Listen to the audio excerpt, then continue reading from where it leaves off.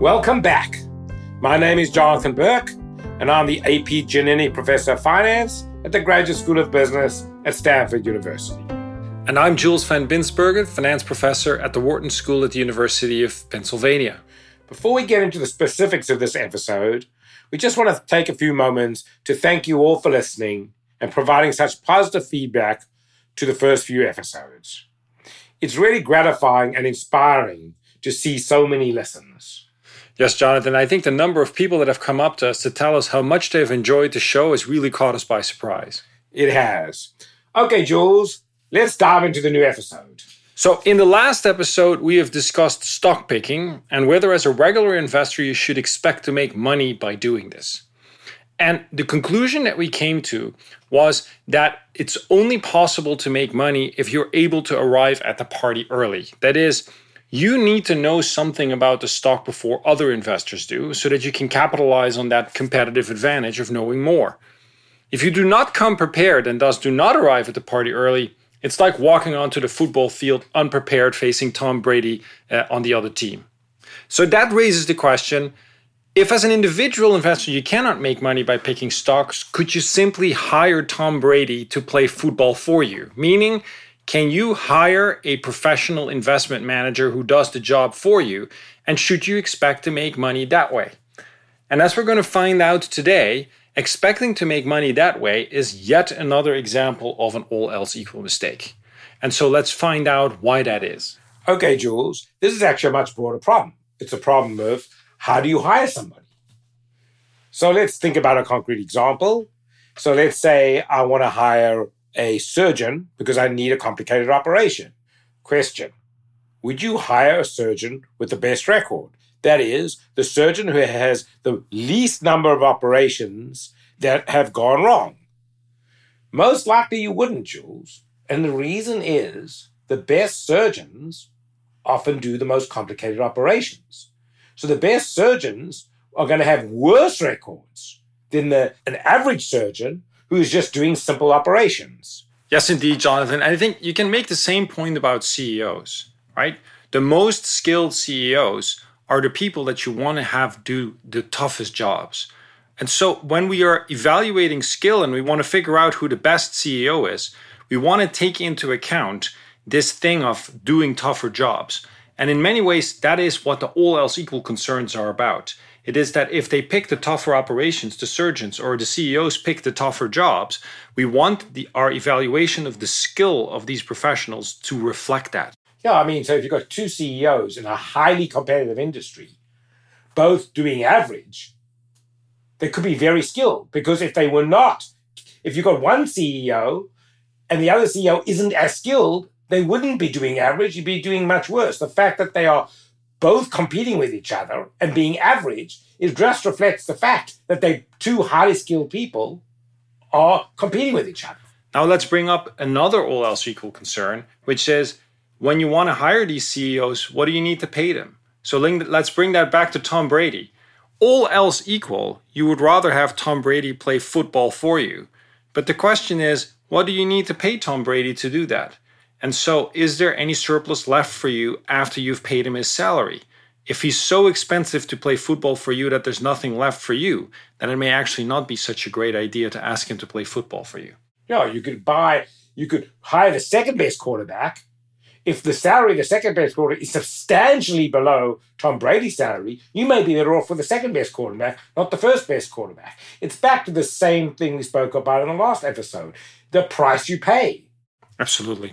So now let's bring this back to money management. Okay, let's talk about money managers. The question is, if you want to hire somebody to manage your money, is the best thing to do to look at the past record of the money managers and hire the money manager with the best record. It might seem like that's the obvious thing to do, but the funny thing is, Jules, if you look at the data, what you find is that past record is not a good predictor of future record.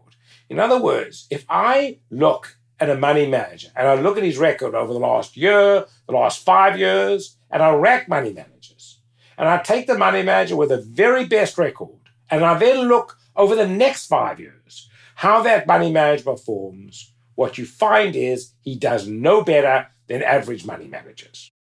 So let's be precise about what we mean with record, right? So the record is the return that manager has delivered to his or her investors. Exactly.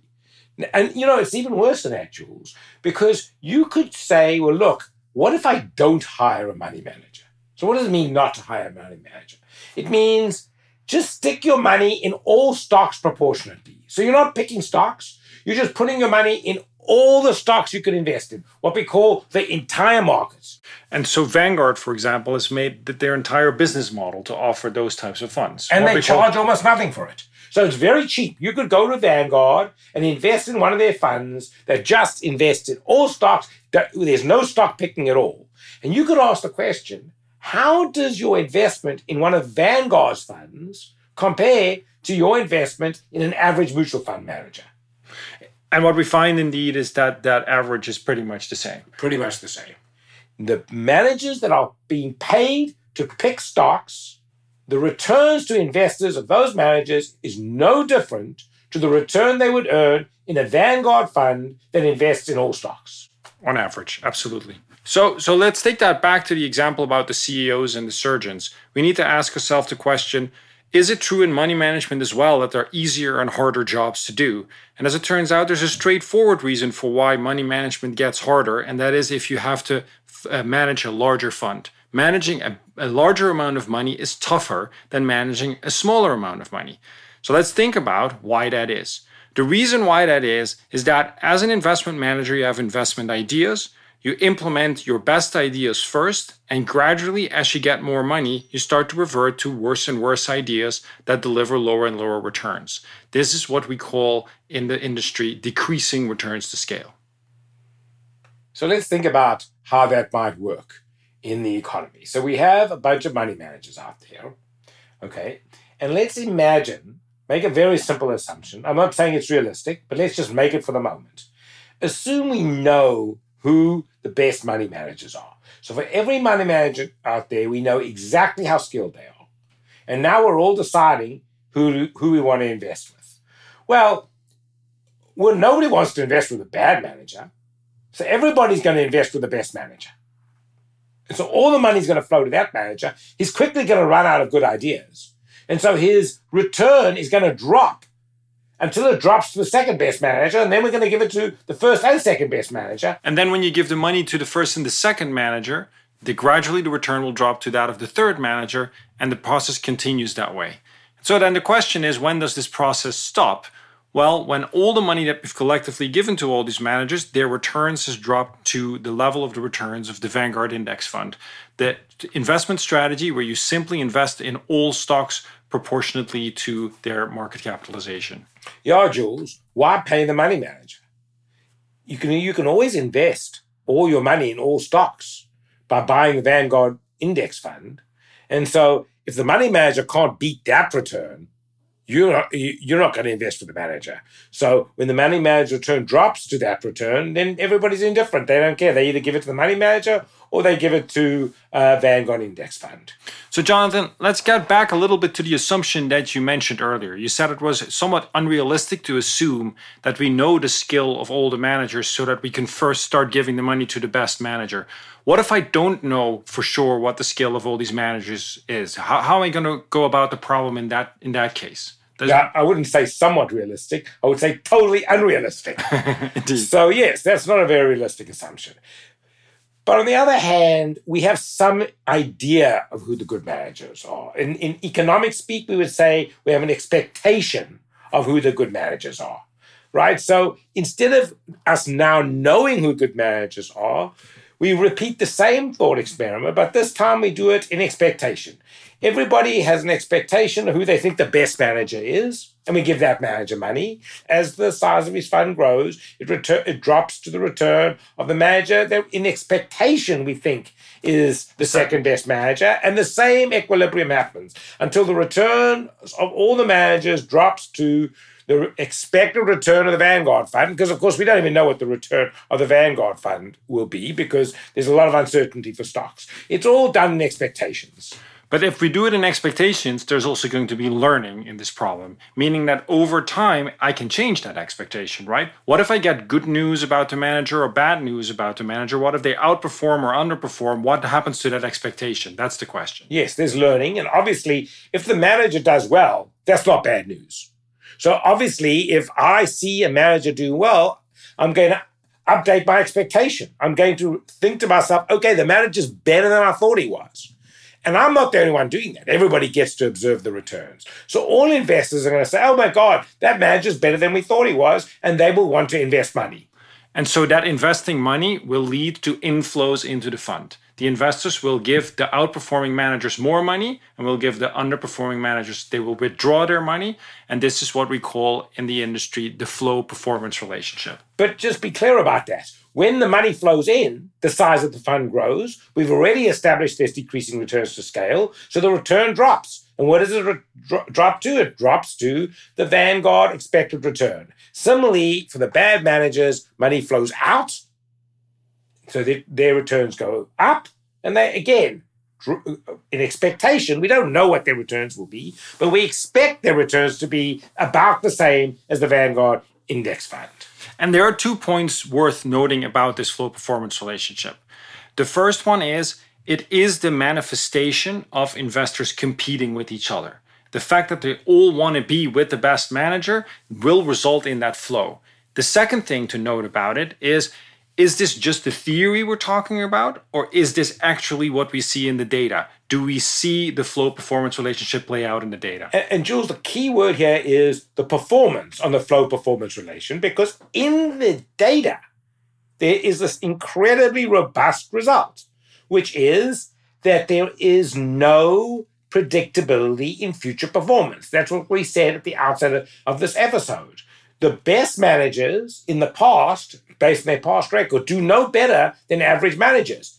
On the other hand, they attract flows. In fact, Jules, this is what I think of as a perfect example of how easy it is to make an all else equal mistake. Even professors who are specialists in the subject made this mistake, because what they used to say was that the flow performance relation was an example of investors making mistakes.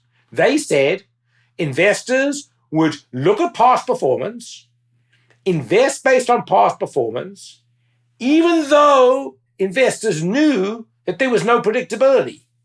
And quite the opposite is true, of course. The fact that the flow performance relationship happens makes it such that the performance is no longer predictable. Because after the manager has done well, the size of the fund increases, and due to the decreasing returns to scale, the returns going forward will be lower. Yeah, so to be specific about the all else equal mistake, all else equal, you would rather have a manager with better performance than worse performance. And you would expect that performance to continue if the manager's skilled, but all else isn't equal. When the manager does well, everybody observes the performance, funds flow in, and you don't get the performance going forward. So once again, the competitive response of your environment is what makes the all else equal thinking fail. All right, so there's still one last missing piece to this equation, Jonathan, and that is when we talked about Tom Brady and hiring Tom Brady to play football for us, we said it depends on how much you need to pay him to play football for you, whether or not you think this is a good idea. All else equal, meaning for a low salary, if I could have all quarterbacks pay the same low salary, then obviously I would rather have Tom Brady do it. But what if everybody's paid according to their skill level? If I need to pay Tom Brady a lot, is there anything left for me after I have to have paid him this salary? Jules, it's exactly the same for money managers. Why? Because money managers are paid a fixed fraction of the size of the fund. And the largest funds are managed by the best money managers. So when the best money managers have the most skill, notice where that skill goes. It goes to their salary. Because after their salary, they earn the same return as all other money managers. On average. On average. Obviously, on average. Jonathan, I think this is a good time for us to introduce our guest. Our guest today is Pete Briger, who is the CEO of Fortress Investment Group, which has approximately $55 billion of assets under management, representing 1,800 institutional clients. Pete himself is specialized in distressed debt investing, and it's probably a good idea to spend some time describing what distressed debt investing really is. Yeah, so what is distressed debt investing? So, holding all else equal, investing in the debt of a company that's either bankrupt or close to bankruptcy seems like a terrible idea. Absolutely. But all else is not equal. Pete has made an enormous amount of money buying the debt of companies that are in financial distress. Now, you might ask, how do you make a lot of money doing that? And by this point, we're guessing a lot of you know the answer. He got a very low price. So, Pete, welcome to our show. Thanks, Jonathan. Thanks, Jules. I'm really happy to be here. Pete, when you came to my class and you spoke to my students, you introduced yourself as a garbage collector. And during the class, one of my students questioned an example of what you meant by garbage, a specific investment you made that from the outside seemed like a horrible idea. And you responded by saying, but you know what price I paid for it? I don't want to mention the name of the investment, but if you could talk about it, I'd really appreciate it. I'll mention the name of the investment, and then you'll realize why I don't want to talk about it right now. But the investment was buying the intellectual property out of the Theranos estate.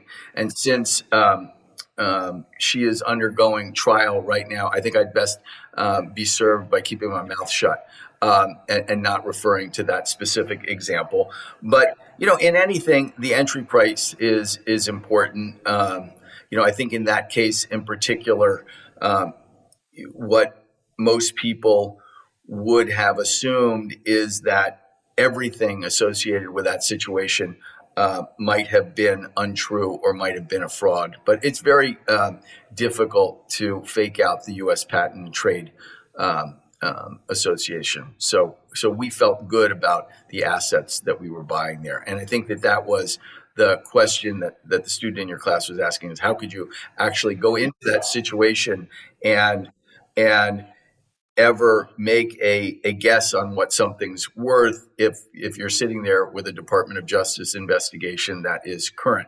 But a lot of what we do in our business is go into situations where the perception of risk is really high, and we can do our homework and get ourselves comfortable that the risk that we're taking in a particular investment is not as high.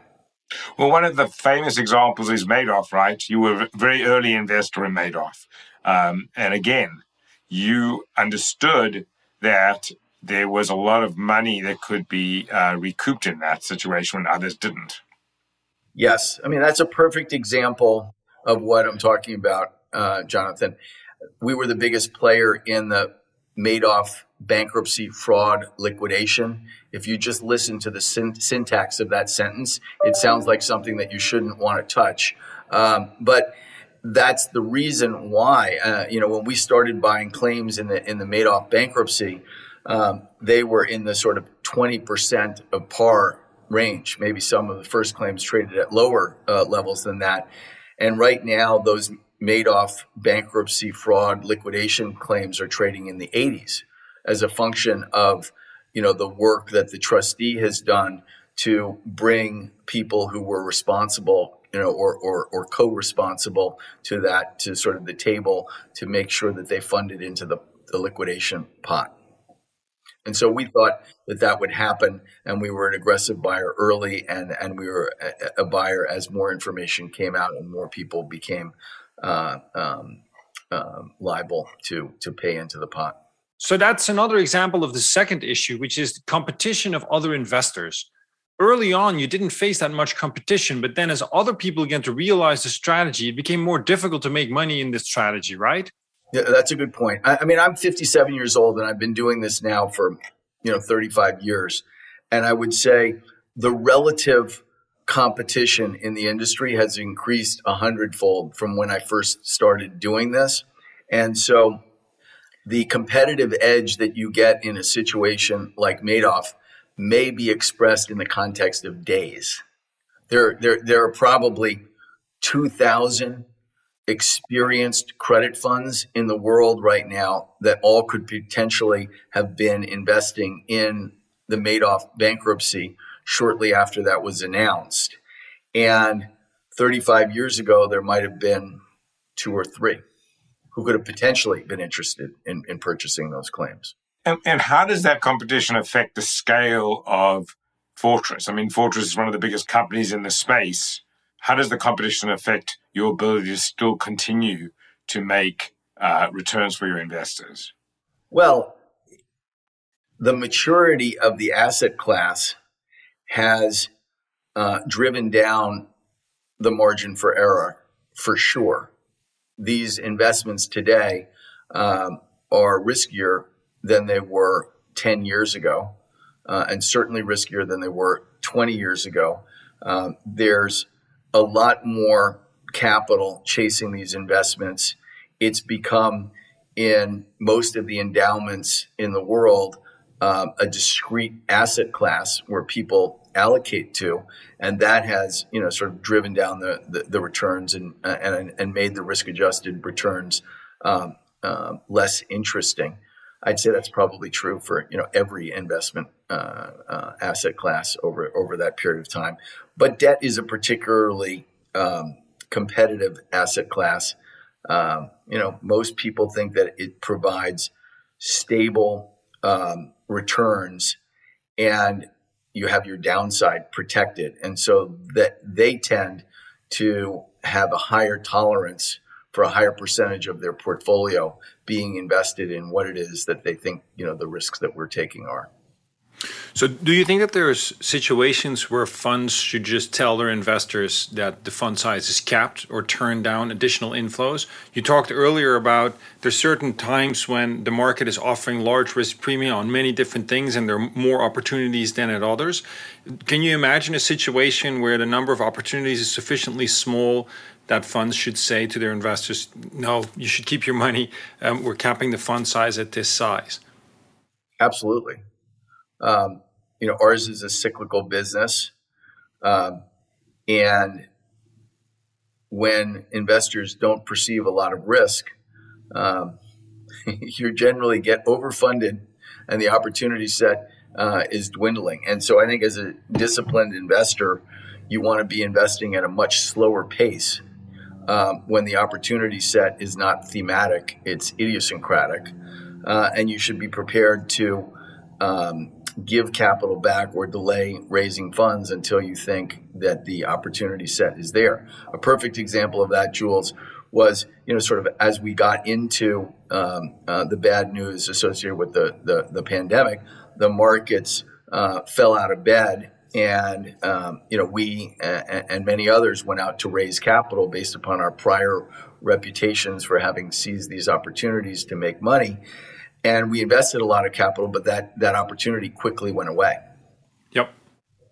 And so then you have to really slow down your investment process. And, it's a little bit different in the context of a hedge fund, which is constantly invested. It's evergreen capital versus, sort of a private equity structure where you have more ability to just stop investing. At Fortress, we don't charge fees on uncalled capital. So there is a theoretical cost to holding somebody's capital, but it's not, sort of the actual cost of fees on uncalled capital. Let me change the subject to investors and performance. If you look in the mutual fund space, what you'll see is that investors are quite sensitive to performance. That investors, when they perceive the managers are not doing well, they withdraw their capital, and when they perceive the managers are doing well, they invest capital. And it's a pretty strong disciplining device. What about a place like Fortress, where often your investments are quite opaque, and often you need to make investments at times when not many people are investing? Well, that's a great question. Investors really care about performance, especially over the long term, because you can have signals with respect to performance in my asset class where if you're making your best investments, sometimes it looks like you're losing a little bit of money at the outset as prices tend to go down. But I think over the medium to long term, you better have good performance or you're not going to be managing other people's money. with respect to the nature of complex investments, you really have to articulate to your investors what it is that you're doing, the risks that you're taking. And so we have, at least twice a year, conferences with our investors where we take them through every investment that they're invested in a very detailed way. And for those that really want to understand the risks, the upside and the downside, they have the ability to do that. And they can pretty much come in any day to Fortress as long as they've signed a very binding confidentiality letter that they're not going to sort of trade against us with this information, to really understand the risk that they're taking. And then we write detailed monthly letters, et cetera, about what we're doing. Well, Pete, thanks a lot. This was just such a great interview. I mean, we learned so much about a part of the industry that even many academics in finance aren't that particularly familiar with. And so there were a couple of trends that I think were very interesting for us to think about more. I think the most important one was that this space also has become so much more competitive over time. As you described that in the beginning, there were high returns to be earned, and now it's so much more competitive than when you started.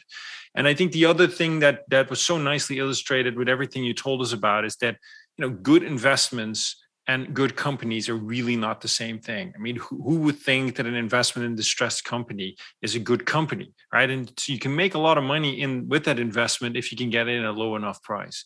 So there were just so many good insights that relate to the general theme of the podcast here. Thanks again for being with us today. It was wonderful. I completely agree, Jules. This was really interesting. Thank you so much, Pete. Take care, guys. Thanks for listening to the All Else Equal podcast. Please leave us a review at Apple Podcasts. We love to hear from our listeners. And be sure to catch our next episode by subscribing or following our show wherever you listen to your podcasts. For more information and episodes, visit allelseequalpodcast.com or follow us on LinkedIn. The All Else Equal podcast is a joint venture of Stanford University's Graduate School of Business and the Wharton School at the University of Pennsylvania and is produced by Podium Podcast Co.